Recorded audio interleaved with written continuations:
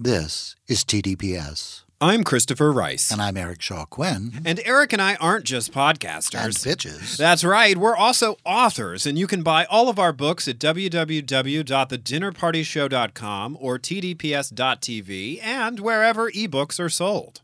At thedinnerpartyshow.com or tdps.tv, you can check out my Right Murder mystery series. Or sample my Burning Girl thrillers. The best part is, the more you buy our books, the less likely we'll end up filling the spot with an annoying ad for a napkin that counts your calories. The TDPS Network, alienating potential advertisers one promo at a time.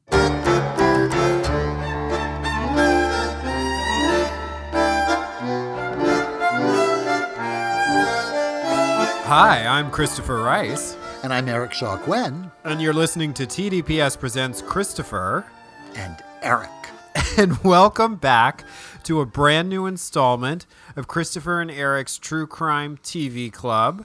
If you don't like the episode we're discussing today, it's Eric's fault because he picked it. Ha ha ha, teamwork. Right under the bus. That's going to be our theme for today's show. Any final thoughts? I'm coming for you, Christopher. I'm coming for you. No, and I don't mean to say it like that because I actually didn't hate the episode that we're going to talk about today. Let me do my disclaimer thing because I'm Spectrum-y and I need to do that stuff to feel comfortable. We, on True Crime TV Club, you are not required to have watched the episode of True Crime Television we're going to discuss. However, if you would like to, I recommend that you stop the podcast, go to your television, your streaming device, and do Make a search. yourself a light snack. Make yourself a snack. Close the drapes. Take your socks off if you've been wearing any. The show we're going to talk about is called The Case That Haunts Me. The episode title is Murder Around the Campfire because it's summer and we want you to have nightmares on your vacations if you're actually taking it's summer and we're running out of ice. Season 1, Episode 8 of The Case That Haunts Me. That's what we're going to talk about today. I am not going to pin it on Eric if you don't like it because we mutually come to these decisions and talk through them. We put a lot of thought into this podcast. To be perfectly honest, I've suggested this one and the last one. So wait, did you suggest the last one? Yeah, because we were actually considering doing a different one, which we decided to save for that you had suggested that we decided to save for later. It was a Father's Day thing. We forgot to wish.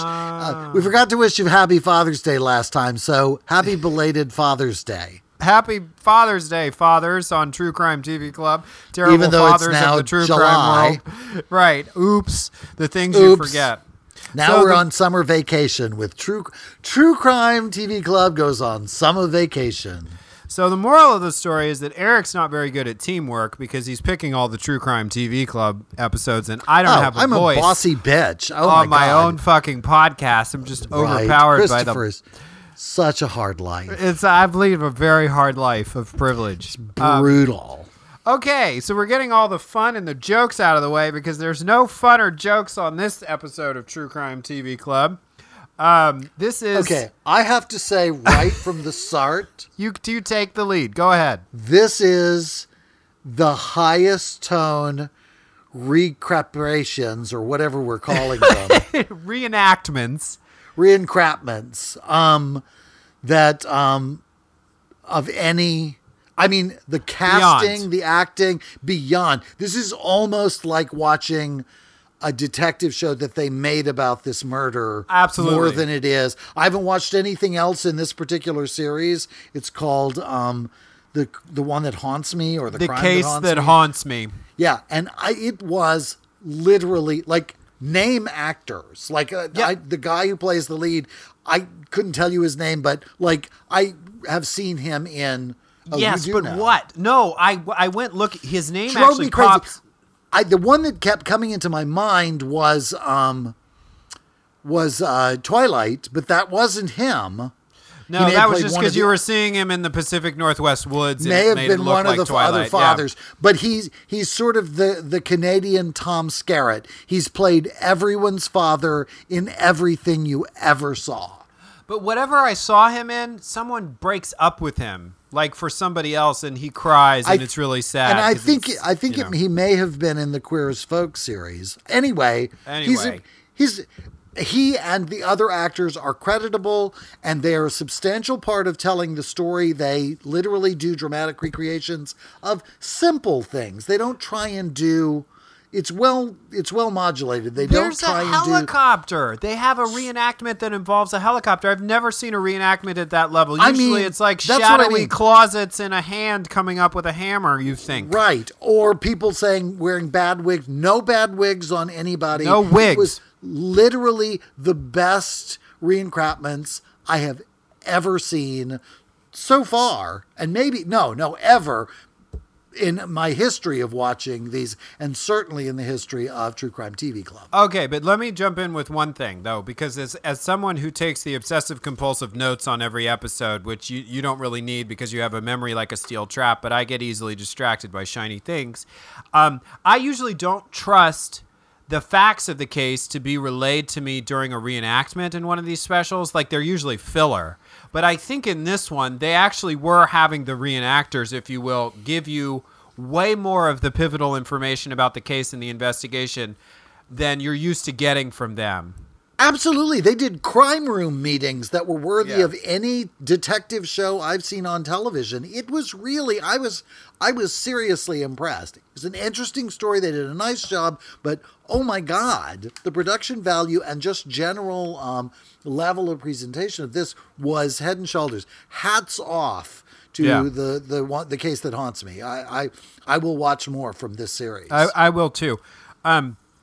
The case is not exactly Byzantine in its complexity, I will say that, but that's not the focus of this series. The series is, as we've said, the case that haunts me. So what they basically do, there's one real-world interview, and it's with the detective, right? So it's with, in this case, our detective is Mike Eastham. He's a retired sergeant, now retired, for the Royal Canadian Mounted Police. So we get him in close shot, and it's about the level to which it's basically the most disturbing case he ever worked in his long career as a homicide investigator in British Columbia.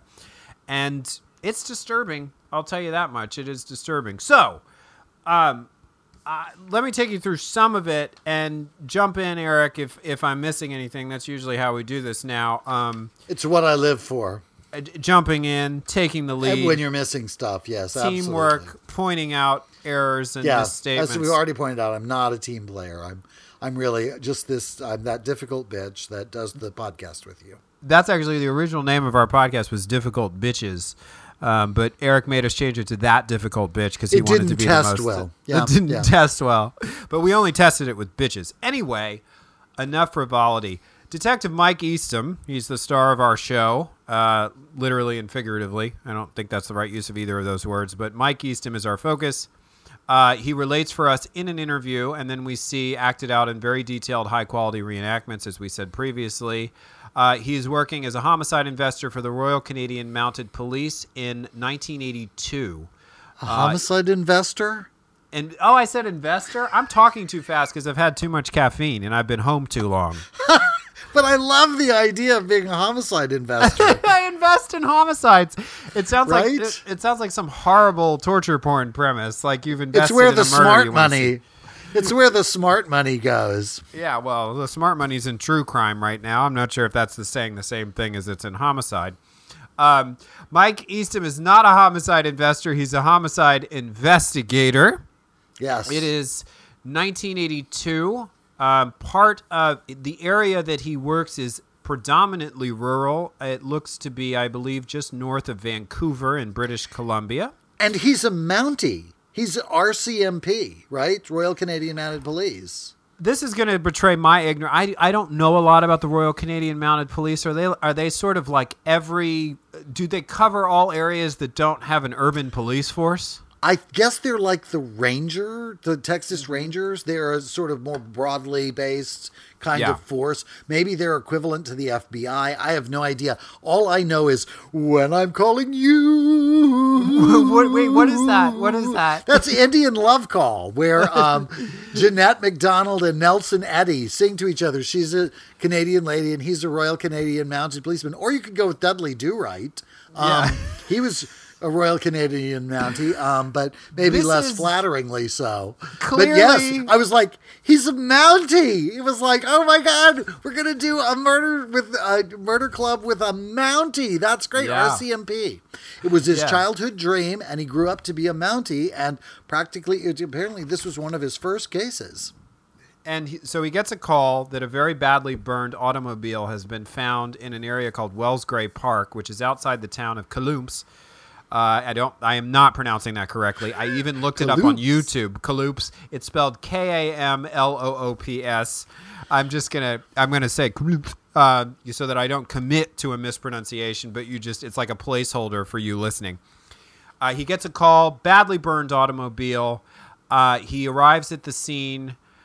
They discover that one of the doors to the car has been left open, which is a suggestion that the fire was set deliberately. Yet another suggestion the fire was set deliberately because the person wanted oxygen to fuel the flames. There are Interesting tip if you're planning to burn a car. Right. There are bone fragments inside the car, which they discover when they search it, possibly a rib bone. They find them in the back seat. It's evident that they're human. And a skull. Right.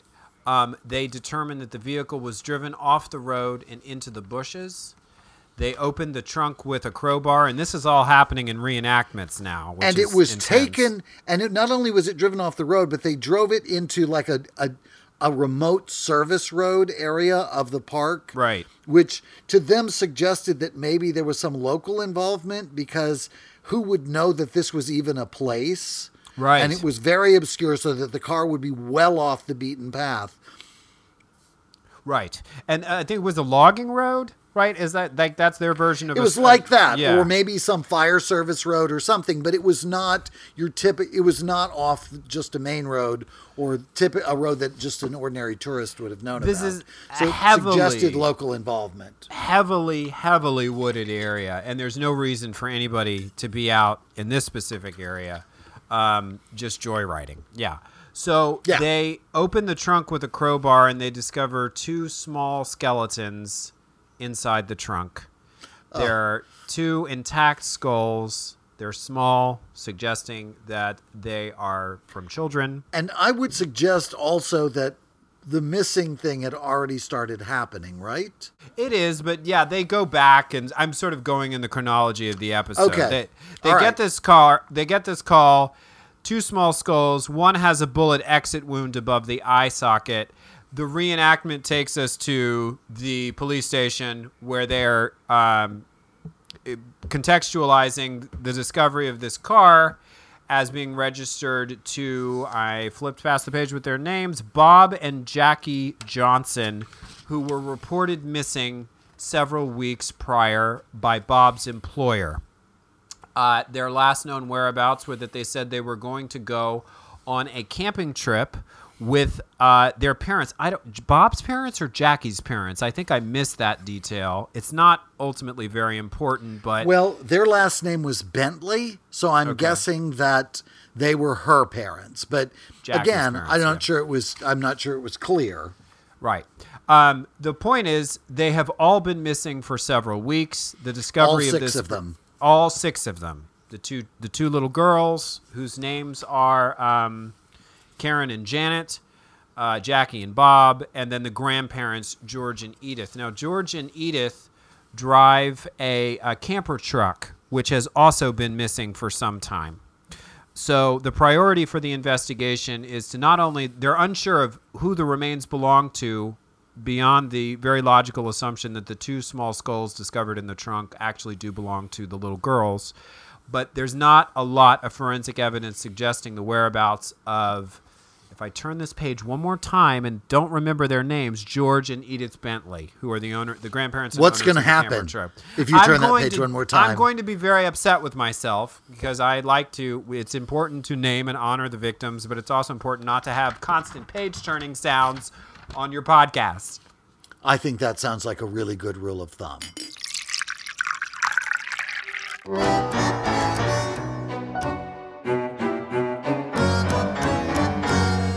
I'm Christopher Rice. And I'm Eric Shaw Quinn. Do you have a question or comment about this podcast? Then come share it with us on our Facebook page at facebook.com/The Dinner Party Show, no spaces, and we'll do our best to answer it on the show. Just watch out for our aggrieved manservant, Shea Butters. He moderates the page, and he's been known to talk smack about the two of us. Most of what he says about you is true, though. We can discuss this later. That's right, at facebook.com/The Dinner Party Show. No, I meant in the car.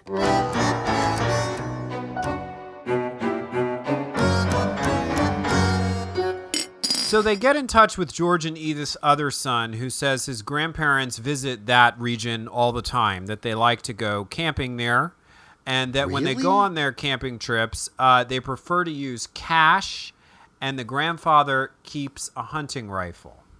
So, hearkening back to the bullet missed hole. the bit about another son. I thought the whole family had, well, anyway. No, it goes by in a blink of an eye. Like, they don't really, I don't think he even shows shows up. And it never up in comes the up reenactment. again, because I did not, I thought it was odd that they didn't mention any other family connected to them. I thought that was strange. The boss reported them missing. I think there's a slight attempt here, and I don't think they really commit to it very heavily, to suggest that maybe there was some suspicion that the grandparents were behind the crime, in the beginning, because anyway, the point of those details ultimately is that it's very difficult for the cops to trace George and Edith's whereabouts, given that they like to use cash and they are very familiar with the woods around this area. They are local. And their vehicle is missing still. Yeah, right. Because there's so little to go on, Mike Eastham, our central detective, decides very early on he's going to use the media to his advantage. So he makes that declaration pretty early. He goes back to the scene. He meets with the forensics guy. This is the scene of the burned out car that's been discovered. They have not discovered any shell casings, which suggests that there was not a murder committed there. It suggests the bodies were dumped there along with the car. It's clear that some accelerant was used for the fire, such as gasoline. He says a skull fragment with a bullet inside was discovered, but it's not in great condition. Right, the bullet melted. It was such a hot fire. He also says, and this is the big reveal, that it's clear that there were 4 more bodies than what they initially discovered in the car. So that the bone fragments that have been discovered have added up to 4 additional bodies to the 2 that were first plainly visible from the bone fragments they could see. So that suggests that George and Edith were, what a fire, man. Like, I remember I was researching a story, the forensics of fires and how to get rid of a body, and I remember people scoffing at the idea of really being able to thoroughly erase somebody's complete identity with fire, that it has to burn so hot. But this fire burned really hot. For them to go this long and not even know how many bodies. And anyway, yeah, this was like cremation. Yeah. As a result of the media coverage, a park ranger calls in and says he saw a camper truck matching the description of George and Edith at a campsite called Bear Creek, which is relatively in the same area. This is a big area we're talking about, of mostly wilderness. The cops are angry. Why didn't you call it in sooner? He says he was at a remote ranger station working, so he made the call as soon as he saw the report. They follow his directions to Bear Creek, and soon after their arrival, they find wooden blocks of the type that might have been used to level off the camper. If you don't know what we're talking about when we say camper truck, it's you have a pickup truck, and it's bigger than I think what they describe as a camper shell. It sits it basically creates like a little house in the bed of your pickup truck, but itself, it does not connect really to the truck. It sits inside of it. Right, Also, it's a self-contained little camper thing. It's contractors have them all the times because they can secure their gear in the back of the truck and store more stuff. But it came up over the cab of the truck and was really full size. It was a big camper. It kind of turned it almost into an RV, except there was no connection between the cab and the rest of the truck. So they find what they did not find at the scene of the burned out car, which is a shell casing. And they also find a bottle of beer that was George Bentley's favorite brand. So in this moment, they're pretty convinced they've found the murder scene. And their speculation is that someone tried to rob the campsite, perhaps while the family was on a hike. The family came back and interrupted them, and that's why they were killed. And ultimately, as they continue to search, they do find 6 shell casings, which I'm gonna ask you about later. Remember, for me to ask you about the 6 shell casings that are discovered in this moment. So they decide this is most certainly the murder scene. So the piece of evidence that they really can use to their effect in the media is a description of the camper truck. So they blast it out as far and wide as they can. They are flooded with calls about sightings of the camper truck. A waitress claims she saw it. She says the drivers were 2 men dressed like loggers or tree planters. She comes in, she gives an interview. She says the men didn't speak much English. She thinks they're probably French Canadian. She provides enough details for 2 composite sketches. But at this point, they're running into problems because they're only getting local news coverage in various nearby areas about the camper truck. And I'm not exactly sure where the waitress came from, but I think it was not very far from where the murder site was. So they say, okay, how can we... The sightings are in different places. The camper truck, they believe, is on the move. It's stolen. What can they do to get all of Canada's attention at once? This is 1982. There's no social media. They can invent the internet. They can invent the internet, or maybe was CNN even around? Canada has their own version, which I believe is CBN. I don't think it's around yet. Maybe because, no, 82 would still be too early for that. The CNN was really happening around the first Gulf War, and that was the beginning of the 90s. So no. So they do something. I thought this was kind of like, oh, how they could do a guest shot on Love Boat. Yeah, that's. I still know. I don't know if people were compassionate enough to. You don't think that's it? Yeah, maybe not. I think the idea they came up with was much better, which is they assemble a replica of the truck and the camper together. They put signs on the side of it with the phone number of the police station in Kaloum. They call this the mock van, and they send it on a road trip through Canada that follows all the places of the sighting. And the idea is that everywhere they go, they get news coverage. It's like a traveling true crime solicitation. They set it up in the parking lots of shopping malls. They get interviewed by all the various local news stations, and they create this kind of simultaneous news event. Well, what this inevitably does is flood them with sightings and calls, not all of which are legitimate, but they get one from a guy in an area called Windsor, which they think is pretty credible because he offers specific details about the truck that weren't publicly known regarding modifications that had been made to it. It's particularly the nose.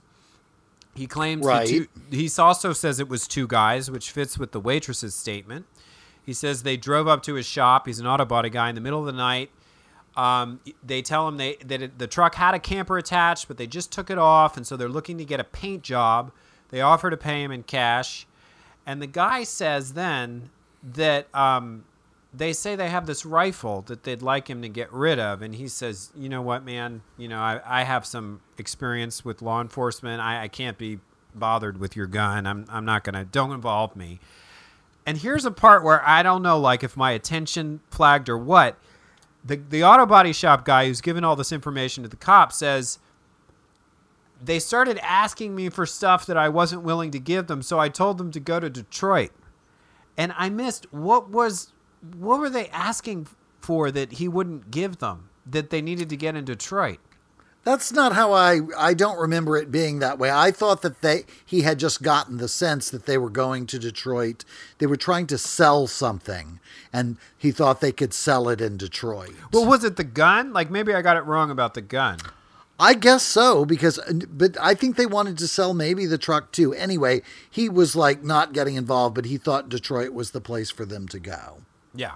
So Eastham is like, I no more want this investigation to go to Detroit than I want it to go to Mars, because when an investigation becomes international, I have to involve Interpol. I have to go up the chain of command here in Canada and make all these calls. And so Eastham's saying, I'm not going to do that. I'm going to make a direct call to Detroit, Michigan, to law enforcement there and try to work with them directly without, going through protocol. as the police hate to say. Right. He's getting ready to do this, and he gets a call saying that a camper truck matching the exact description has been found in the park where all of this started, basically in their backyard, an area called Trophy Mountain. It's discovered there on October 18th, 1983. They arrive at the scene. It appears as if whoever it was tried to... There's a canyon, sort of like it's on the slope of a canyon, and whoever dumped this truck wanted it to go into the canyon, but the front wheels of the truck clearly got caught on a log. And Eastham says if the truck had gone into the canyon, it never would have been found. I mean, that's just how vast it's hard to comprehend. And remote. This Yeah. is like the car. It was again, and the thing that he points out at this point is that the remoteness of the placement of the car, and this confirms it, that this has to be a local crime, because for somebody to have to know that this place even exists as a spot to dump the truck or that place for the car, it requires really specialized local knowledge. Right. And do you remember what the truck had in it that was also very telling? Is this a quiz? Is it the bullet hole? I just feel like I'm talking too much. It has a bullet hole in the back. There's a bullet hole in the back of the truck. So... And they don't release that information. They don't release that information. That's right. They do, however, begin going door to door questioning people in the area. And a detective knocks on the door of a cabin where a man and wife who I don't think an asshole, an abusive asshole, and his long-suffering wife, who I think looked like she could kick his ass. So if he tried to abuse her, I think he was in for a rough go. Well, and I have to say, this is the reenactment that we're reacting to, so who knows how this unfolded in real life. But again, well played. The cop is asking the questions of the two of them, and he's saying to the wife when she tries to answer, he's talking to me. And she says to him, "You're not going to tell him about the shot up truck that David found?"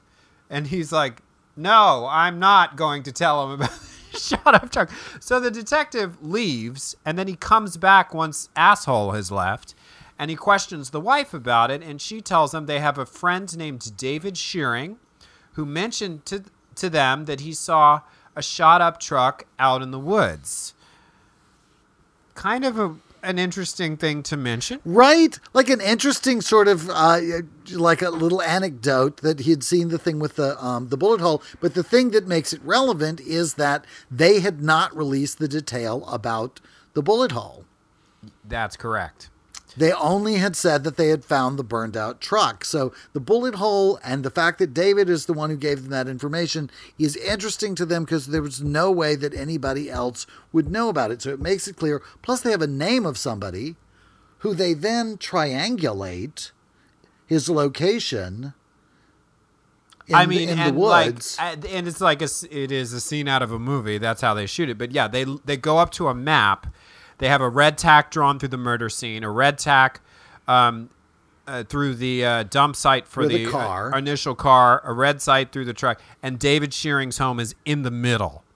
It's like a Mercedes-Benz logo. Right, exactly, only with horrifying murder at its center. Yeah, right in the center.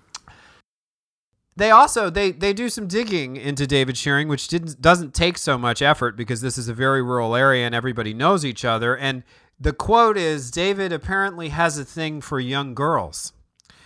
And he's also alleged to have gotten away with a hit and run a few years ago. And that's one of those things where I wanted a little bit more details, but I know there wasn't time in the show. Like, how do you get away with a hit and run? Was he tried? Was he charged? Anyway, he's a major suspect. He's a major suspect just by virtue of where he lives, right?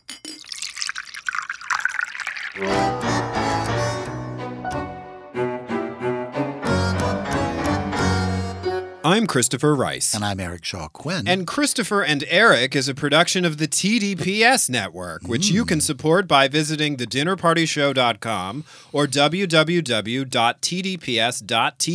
And by clicking on the gold Amazon box at the bottom right-hand corner of the home page, you'll ensure a portion of your subsequent Amazon purchases supports podcasts like this one. The same is true if you use any of the buy links on our website as well. And thedinnerpartyshow.com and tdps.tv is also where you can find all the episodes of our other podcast, The Dinner Party Show, which is full of celebrity interviews and sketch comedy that's gotten us banned in 20 states. That's not true. A man can dream. All right. Well, let's dream of everyone supporting our website. That way we can avoid putting an ad in this spot for a crowdsourced skin surgery app.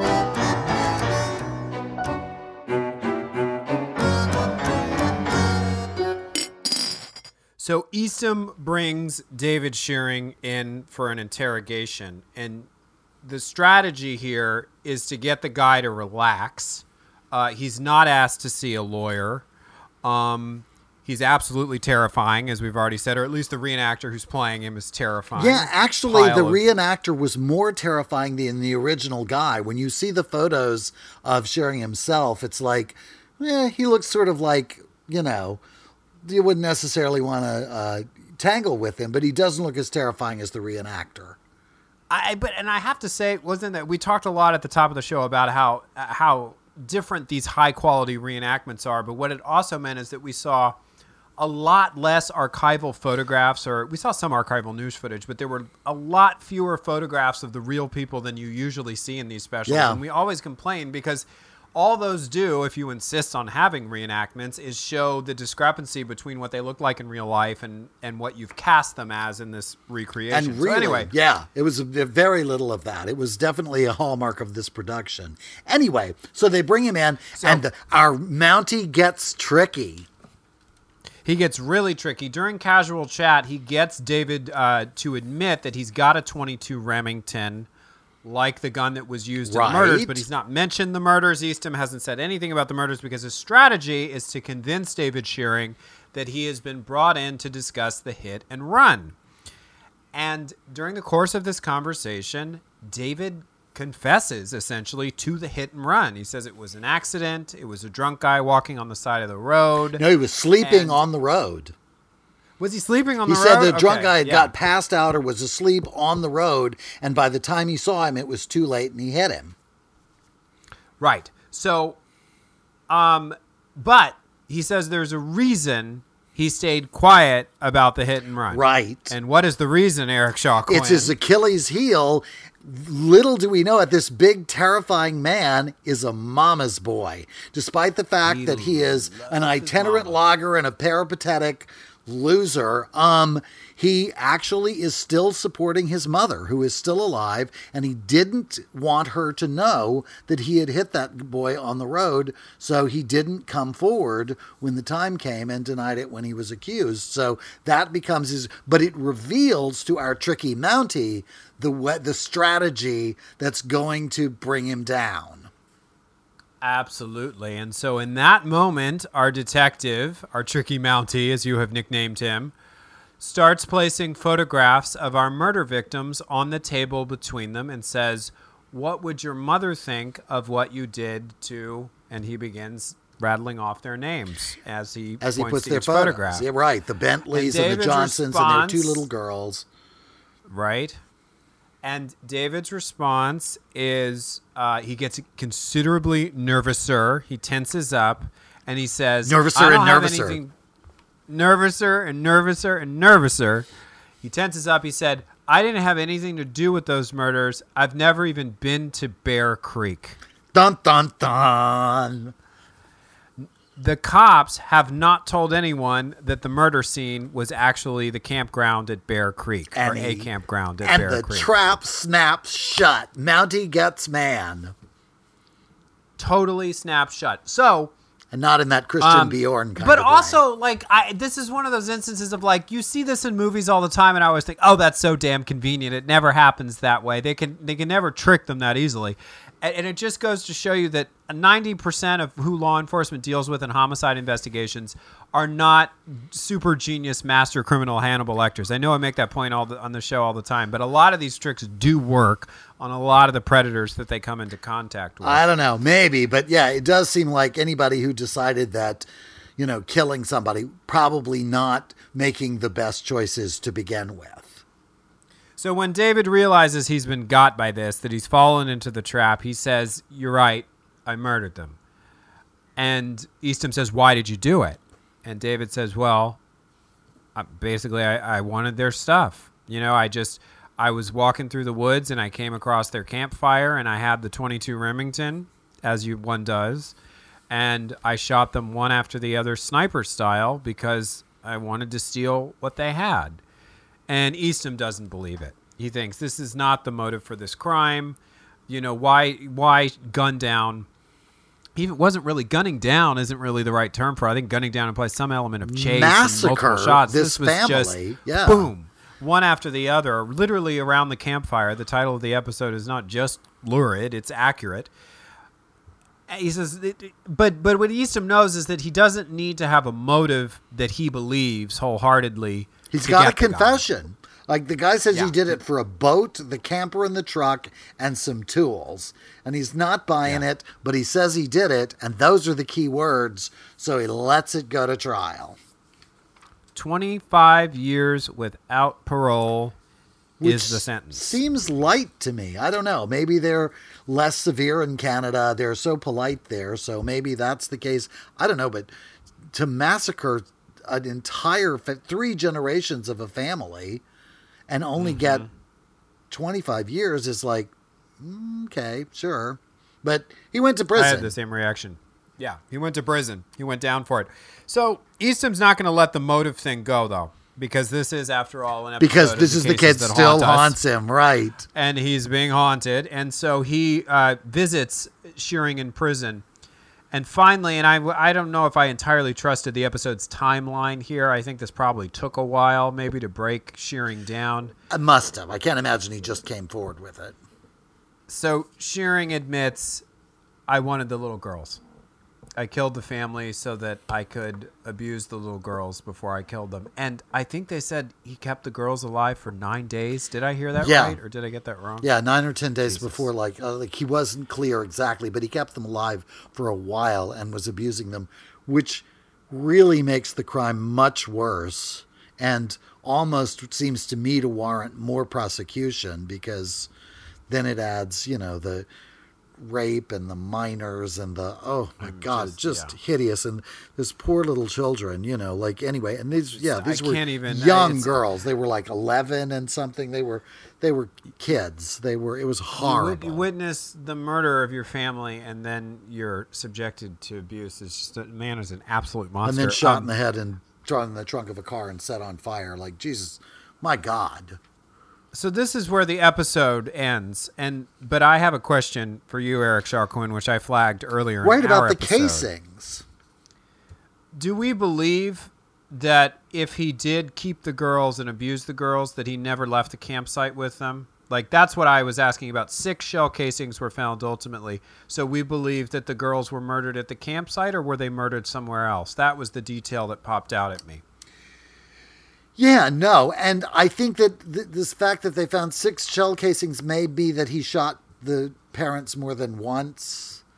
Maybe so. I don't know. Like, that's an odd thing, even if it had been the 6 of them, to have killed them all with 6 shots is, unless you're shooting them in the back of the head, that seems kind of lucky shots, and you'd think they'd scatter. I don't know. It's an odd thing, and they wanted to depict them as being killed around the campfire, but that isn't necessarily true either. They could have all been dead asleep and shot in the head while they were lying there. Like, it's right. I mean, we don't know. Like, we don't really know what the circumstances. Up the details and those details were not offered to us. And if the girls, like, I was curious about, did he take them back to his house? Because one of the things they pointed out was that because of where he lived in the Mercedes-Benz logo of murder, he was centrally located to all 3 of the locations. So, and he could walk. Like, one of the things they were thinking about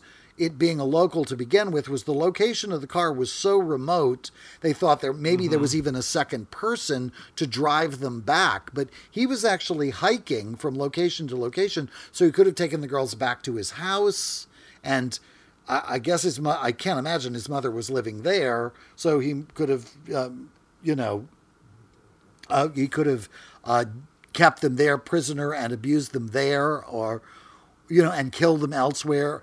But that means, because they were all in the same car together, that there was a carload of dead people, or maybe the dead people were all in the camper. I don't know. It's a very odd, the set of circumstances is not clear, and they don't really explore it because it's not really germane to the conviction of the guy. They found him, and that was the point. But it did seem the logistics of where the bodies were prior to the fire, like, were the rotting bodies left in the car for 10 days before he set it on fire? It's all pretty gruesome to consider, however you hack it. But since they were all burned together at the same time, that we do know, and he says the girls were killed later, then it means he kept the dead bodies for a while too, which is also hideous and gruesome. Everything about it is hideous, and I don't. What seems to make twisted sense to me, if I'm thinking in terms of apprehension or the risk of apprehension, is that if he's got a remote campsite, he's not going to risk walking through the woods with two little girls who might be able to get away from him. In the vastness, right? Like if he's got a campsite with two vehicles where he can confine people, he doesn't have to worry about the dead people. If the campsite's so remote, he's not at constant fear of discovery.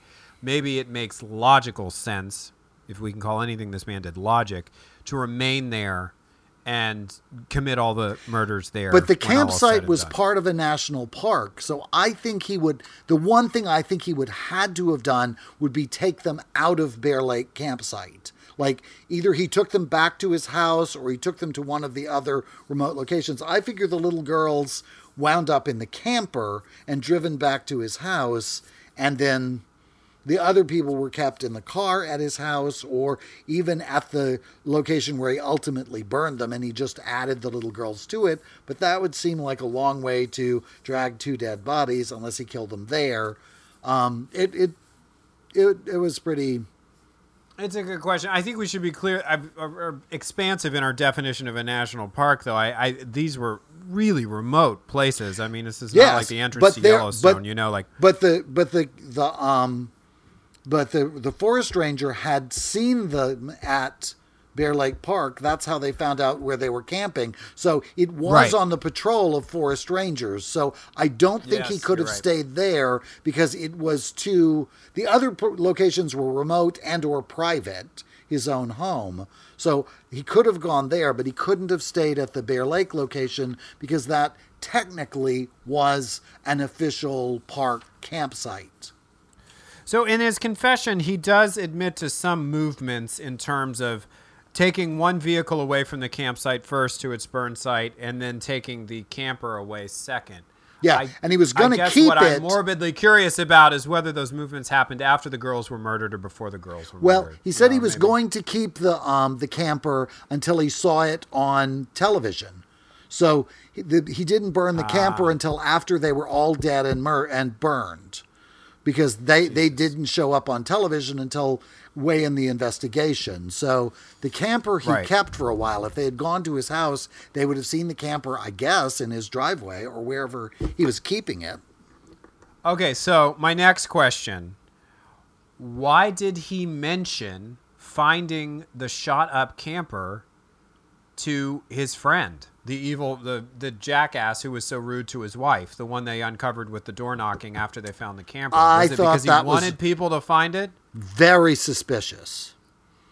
Or was it just I felt stupid? I thought that either it was stupid or he was they had seen him driving it, or that horrible man helped him abuse those children. Yeah. I thought that was really a very suspicious thing for them to have that knowledge. She only knew of it in the broadest way, but he was clearly interested in hushing it up. So it seemed like he had greater guilt around it. So I'm not even convinced that he wasn't because he was.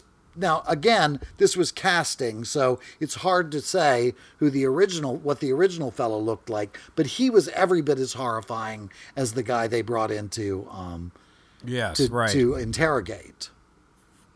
And I'll say this, I'm not always trying to be difficult about reenactments because, as we said, these are of a much higher caliber in terms of production value. Unbelievable. But I am not as trusting of pivotal information about a case being conveyed entirely through reenactments because, as we pointed out, it's entirely possible, based on the facts we're actually presented with, that he didn't shoot them one after the other sniper file around the campfire.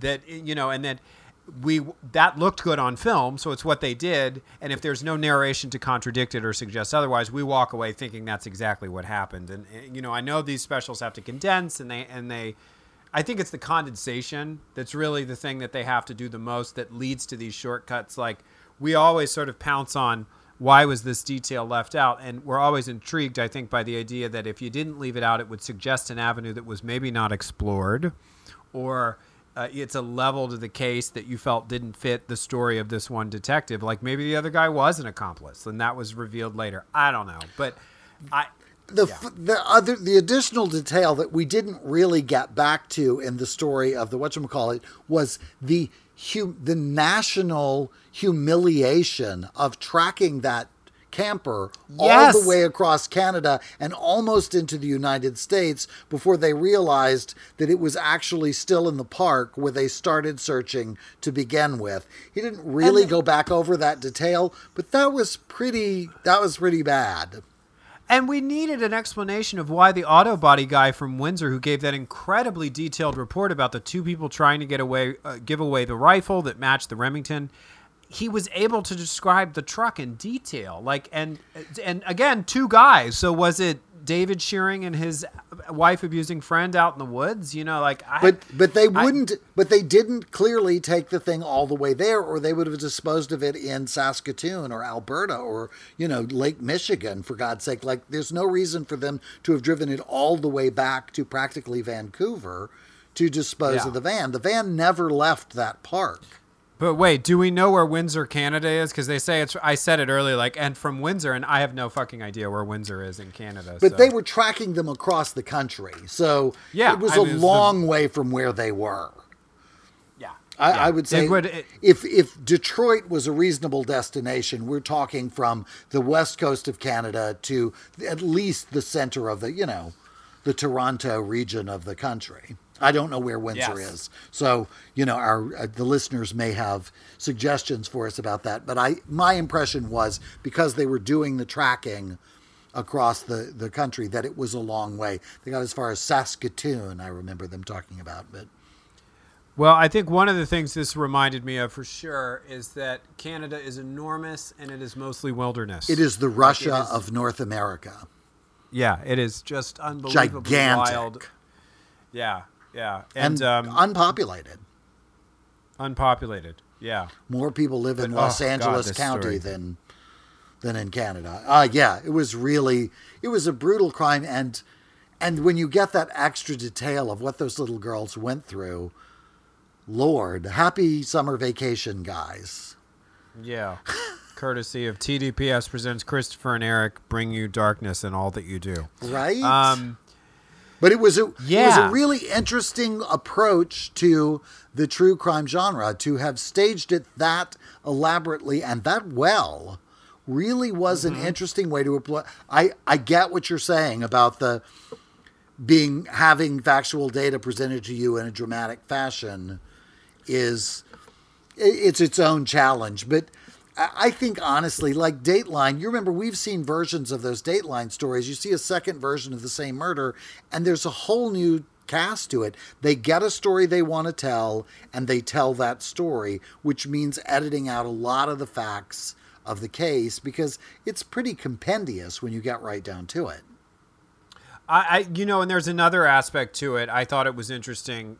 The father of a murder victim down in Orange County is a pretty high-profile case. His son was this very attractive young college student who was murdered by this guy. And it's been an ongoing, unresolved mystery to what extent the murderer's girlfriend was also involved in the crime, because there was a money motive and they were all college students together. Anyway, the thing that he said is that when the mainstream true crime shows like Dateline, 2020, 48 Hours, when they come to visit your case, as it were, you always have a hope as a relative of the victim that they're going to launch their own investigation and turn up new evidence. That's really not what they do. It's what they scripted before they show up, right? They script it based on the existing body of evidence that they have access to at the time. What they basically are, and this is more power to them. They are a certain form of entertainment and journalism and whatever, but they're not sending out their own Dateline detectives to knock on doors and question people. Right. They are primarily cooperating with law enforcement, using law enforcement sources, and using that to give the lay of the investigative land as it sits on the surface of the case.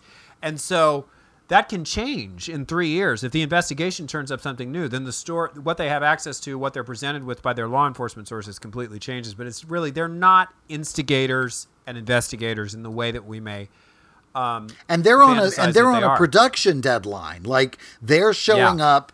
They're showing up to shoot the things that they've already scripted. They're looking for the opportunity to get a very specific set of visuals to that they can craft their story with, rather than coming to do a cold case investigation of the crime. Absolutely. Well, that's about the time we have here for this episode of Christopher and Eric's True Crime TV Club. We want to remind people that if you find Eric Shaw Quinn to be of the unrelenting and insightful quality of to possess these qualities, I should say. Excuse me, I've had a little too many Oreos on the snack station here in my recording studio. If you would like the ass-clicking, I'm not going to be able to get through a sentence, apparently. It's just been that kind of day. If you would like the ass-kicking life advice of my co-host Eric Shaw Quinn, which seems really unpleasant, I hope that it's not really like that. I think that's the kind of people don't want to go. They don't want to half-ass it when they're asking for advice. They want the real stuff, and you'll give it to them if they email you at eric@thedinnerpartyshow.com. But I will give it to you live on the air. So advisedly, let us know if you don't want your name used, or if you just have a comment or a question or advice that you want to ask, you're welcome to just post it on the website as well, at our Facebook page for the Dinner Party. And let me also add this, yes, to all that. But let's say if you just have a friend who's making shitty life choices and you want to bitch about them, you can do that anonymously too. And you want Eric's opinion about their shitty life choices, that's what we do with a lot of the horrible people we have to talk about on True Crime TV Club. So, weigh in. And anyway, that's our promo for Eric's Brilliance and Ask Eric, which is an ongoing feature here at the Dinner Party. And which we'll more or less be addressing next week. Absolutely. So until then, I'm Christopher Rice. And I'm Eric Shaw Quinn. And you've been listening to TDPS Presents Christopher and Eric. Thanks, and happy holidays.